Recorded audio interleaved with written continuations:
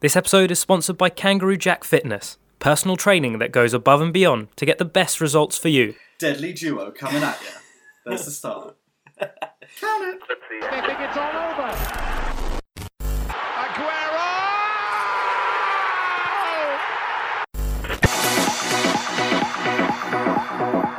Hello and welcome to Game Time Extra, a little mini pod where we discuss maybe something that's gone on in the week, something important in the world of football. This week, it's the latest England squad announcement. I'm here with Alan to talk through it. Alan, how do you think the squad's gone? Very good. I'm sorry, I'm just so exhausted after recording for 40 minutes. Game time extra, too hot for your ears, listeners. So much so that Danny wasn't recording. Excellent intel from the week's game, what happened in the Champions League, what's yet to come. All of it gold.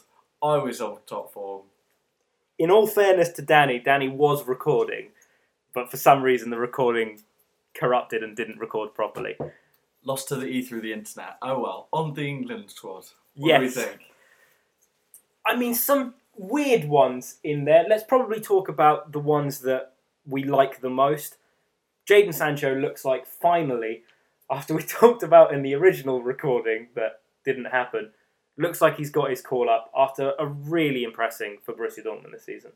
Well, it was only yesterday I was saying that there was a news article that he was going to get called up to the under-21s to replace someone. And I was baffled that he had to be called up as a replacement. I couldn't understand why he wouldn't be in the under-21s in his own right, let alone in the senior squad. So obviously there's a bit of misreporting there, but it's great to see him in the senior England squad. Started the game yesterday for Dortmund, and from what I heard, was capable. He's been involved in a goal every 20 minutes or something this season. He has more assists than he has starts for Dortmund and has been involved in more goals than any player in the top 5 leagues in Europe. It's been good, and he's going to be an important player, you think, in 2 years' time. So get him prepped now. Get him involved in the setup. Get him used to it all. We don't want to start blooding players the year of the World Cup. Year of the Euros, sorry. Yeah, no, that would... Throwing them in at the last minute would not be the best way of doing it. And I can't wait to see what he can do. Yeah. I haven't seen too much of him in the Bundesliga apart from great highlights, to be honest. And tell you who's not in the squad before we do anything, and who'll be looking on that with some degree of jealousy and maybe give you a bit of context, is Phil Foden. A person with some quality as well, some measurable quality, who's meant to be one of England's, next shining stars, has chosen to stay at City for whatever reason. But he's going to look at Jadon Sancho playing regularly in the top league for a top team and be thinking, why I'm of that quality, why can't I be playing regularly week in, week out? Because he's barely getting on as a sub for Man City. He's got some decisions to make over the next year or so, I think, based on how much he's playing. Yeah, and especially when he's, like you said, gone unseen, the likes of Jadon Sancho, and then I think, is it the Arsenal loanee, Reiss Nelson? He's at Hoffenheim as well. He scored on his debut. Lookman's just come back from a half-decent season abroad. Reece Oxford to a certain extent. Obviously, not of the quality of those previous players, but if, Phil Foden would get into many other teams, well, in England and abroad. It just so happens that he's a team with a wealth of, a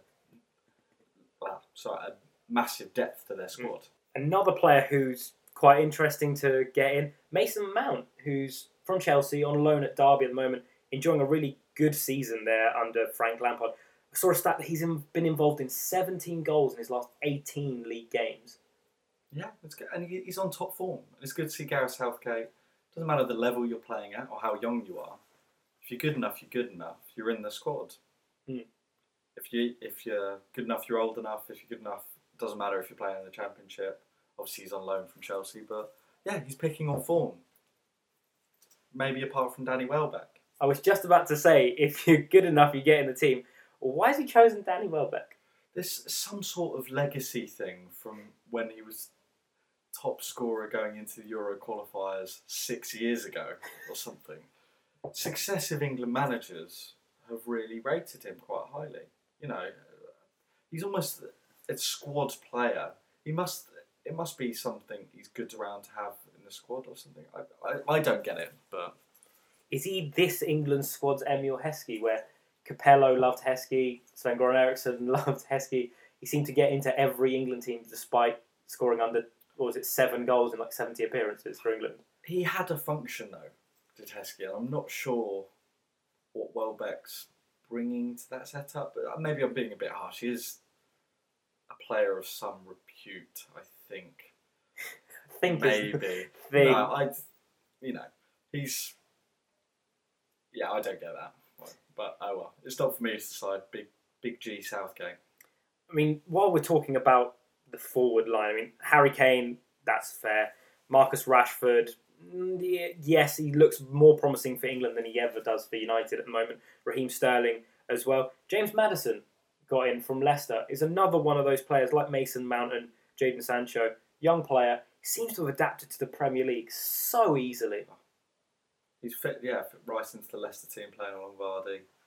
Yeah, he's looking really good, and he could be a good addition to that England squad.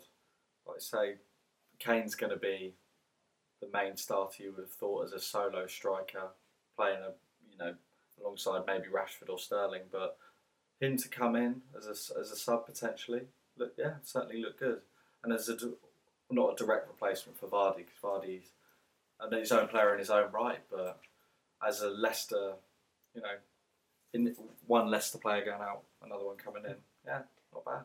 One thing would be interesting to see who takes free kicks for the England team now, because Trippier looks solid, obviously scored that one against Croatia in the semi-final of the World Cup and takes set pieces for Spurs. James Maddison scored a brilliant free kick against Huddersfield and looks deadly from a set piece as well. He did. I think it'd be hard to take it away from Trippier. Looking at the midfield, Ross Barkley, is that a surprise inclusion? He seems to be doing okay under Sarri. He seems to be filling a function. He's playing a bit more, and I think he's got some praise out of Sarri, but he's actually playing. I think that's the key thing. He wasn't playing last season. And no matter the quality of Barkley, at some point he's going to have to start showing some of that promise. It's in the same regard as Wilshere can no longer be thought of as a prospect. Barkley is in that transition where he's going from a young player with a lot of potential talent to he's beginning to be a senior player. And I think he's got to start using that. But he's playing this season. If he gets regular games and improves, that's a huge addition to the England squad because he's dynamic. I mean, there's always been the comparisons with Gaza. He's never going to potentially be living up to that height, but he's certainly an effective player who likes to turn with the ball and run at defenders. So, be a good addition. An interesting addition, Nathaniel Chalobah for Watford. And only interesting in the sense that I think he's got the quality to play in the England team. He's a very good midfielder. He's been injured and he's only just returned to full fitness, whereas his teammate Will Hughes has started for Watford and has impressed. I think that's an interesting one that he's gone for Chalobah but left out Hughes. That's potentially maybe due to the promise that Shabalala wrong player. Gone for Africa. Bafana. The promise he was showing before his injury, because he was playing very well before his injury, and I think Southgate has maybe got him in there for the future rather than anything else, to train with the squad. You might not even see him play, but it's like players, being brought on to train with the squad more than anything else, to get that experience. And he probably looks at Chalobah as someone who's going to be in there in the next few years, and so he's worth to having around. Will Hughes, though, has been playing very well. Honourable mention. Honourable mention.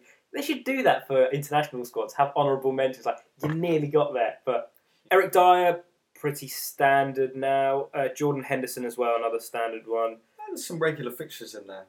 Harry Winks looked okay towards the latter part against Barcelona in the Champions League. I really like Harry Winks. I like to think he would have had a role to play at the World Cup had he stayed fit. I was saying during the Tottenham game that he's just very sensible with the way he plays. Picks smart passes, short, doesn't give the ball away too often. Yeah, he's just an effective player. And within the sort of the way that Gareth Southgate wants to play, he needed someone like that at the World Cup. And in the post-mortems of the World Cup, we were saying we just didn't have someone in the centre so much that was able to dictate it. That's why we came a cropper against Croatia, because they had two world-class players that could do exactly that. and no, Winks isn't at that level, but he is of that mould. Player who likes the ball, likes to give it out and receive it, doesn't mind having his fair share of possession. So, yeah, I'd like to see him develop a bit more and get some game time. It's like a less angry John Joe Shelby. Onto the defence, Trent Alexander... Oh my God, that's a word I can't say. Trent Alexander-Arnold, again, enjoying a really good time for Liverpool. Another Liverpool player, Joe Gomez. Are we finally seeing the Joe Gomez that promised under Brendan Rodgers when he initially signed and then got hacked down with that horrible injury? Yeah, I mean, he's another one that's been unlucky with injuries. Who knows what level he could have been at the moment had he not been, struck down. But yeah, he's looking really good, isn't he? And it's just whether he should be, how that fits into the England setup with Kyle Walker. Yeah. Where does Kyle Walker, crazy though it is to say for the world's most expensive defender, how does he fit into this England squad now? Is he still a right-sided centre-back? As long as Kieran Trippier's there, I guess yes. Because Trippier offered so much during the World Cup. And I think that's the only basis that we've got, bar the friendly and UEFA Nations League games that happened before. He's almost undroppable. And he was good against Barcelona in spells. He's such a threat down the attacking side. He's got such a good delivery. He seems almost more comfortable delivering a cross first time on the volley than he does just taking his time. He can do both perfectly, but he looks so... It's like, not to compare, but David Beckham-esque, the way he can just take a ball first time and whip one in. He does land it in good spaces. But but at the moment, you've sort of got 4 into 3, or 4 into 2, depending on the way he wants to play. Because you've got Joe Gomez, Maguire, Stones, and then Walker. So you think he's going to stick with the 5 at the back? I think that seems to be the way he wants to go, doesn't he? I mean, if you look at the rest of the players he's called up, I just mentioned Maguire's in there, Danny Rose and Luke Shaw both in there, so you'd imagine they probably get a game each, or 60 minutes and 30 the other way around. John Stones, James Tarkowski for Burnley's got in there again. Kieran Trippier, as mentioned, and Kyle Walker. So you're probably looking at a 3 back again. But you have got Alexander-Arnold, Trippier, and Kyle Walker, who are essentially right backs. We're absolutely begging for a right back for years, and then 3 come along of some quality all at once. All first choice for, some of the top teams in England. Playing best football in England almost, yeah. Good problems. Good problems to have, yeah. One of them could figure out how to be a right winger instead. Yeah, true. I'd probably back all 3, actually, having said that. Yeah, pace. They've all got terrific attacking attributes. Yeah. On to the goalkeepers. He's gone for 4 goalkeepers again, which is interesting. Bettinelli from Fulham, Jack Butland from Stoke City, Alex McCarthy from Southampton, and then Jordan Pickford. Who's your number 1 out of that? Is it still Pickford, I imagine? Probably, Pickford. He's done nothing particularly wrong to suggest that he shouldn't be dropped, basically. He's got a new contract at Everton. He's been playing pretty decent.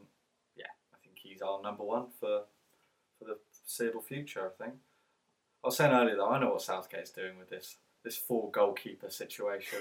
Oh, yeah? When a manager puts more than 1 goalkeeper on the bench, he's screaming for signings. Gareth Southgate's screaming for passports to be given out. Get those start tapping up some 16-year-olds is what Gareth Southgate's saying. Never say that again. 17-year-olds, they're legal. It's legal. I mean, while we're on the topic of handing out passports, tapping out kids. No, handing out passports. I never said tapping out kids. Yeah. Declan Rice has said that he wants to play for England. He has. He's looked really good for West Ham in that midfield role. He's obviously not got picked again, but he's going to hold out for it. And I think if West Ham continue to play, and half decent, and if Declan Rice continues to play well as he is, albeit he's playing as a defensive midfielder at the moment, which isn't necessarily his natural position, I don't see why he shouldn't get a call up. I don't know how I feel about it necessarily, though, given that he's played youth level, under 17s, 18s, under 21s, and played 3 games for the senior team, albeit in friendlies, to then transition into the England men's team, sort of Diego Costa-esque. I don't know how I feel about that. It feels like well, just taking advantage of the situation that he's in at the moment, where he's got a bit more limelight and is maybe looking to play for a better team rather than his home nation. True. I see it as he's just trying to get the fastest way away from Roy Keane as physically possible. Oh, wouldn't you though? Oh yeah, 100%. Yeah. That man is. Scare the life out of me. I mean, and he's also on a rampage to piss off the whole Ireland squad. he called Harry Arter a pussy. Why would you call a player on your team that for no apparent reason? Shouldn't be such a pussy. Oh, he does play for Cardiff, to be fair. Probably the opposite of that.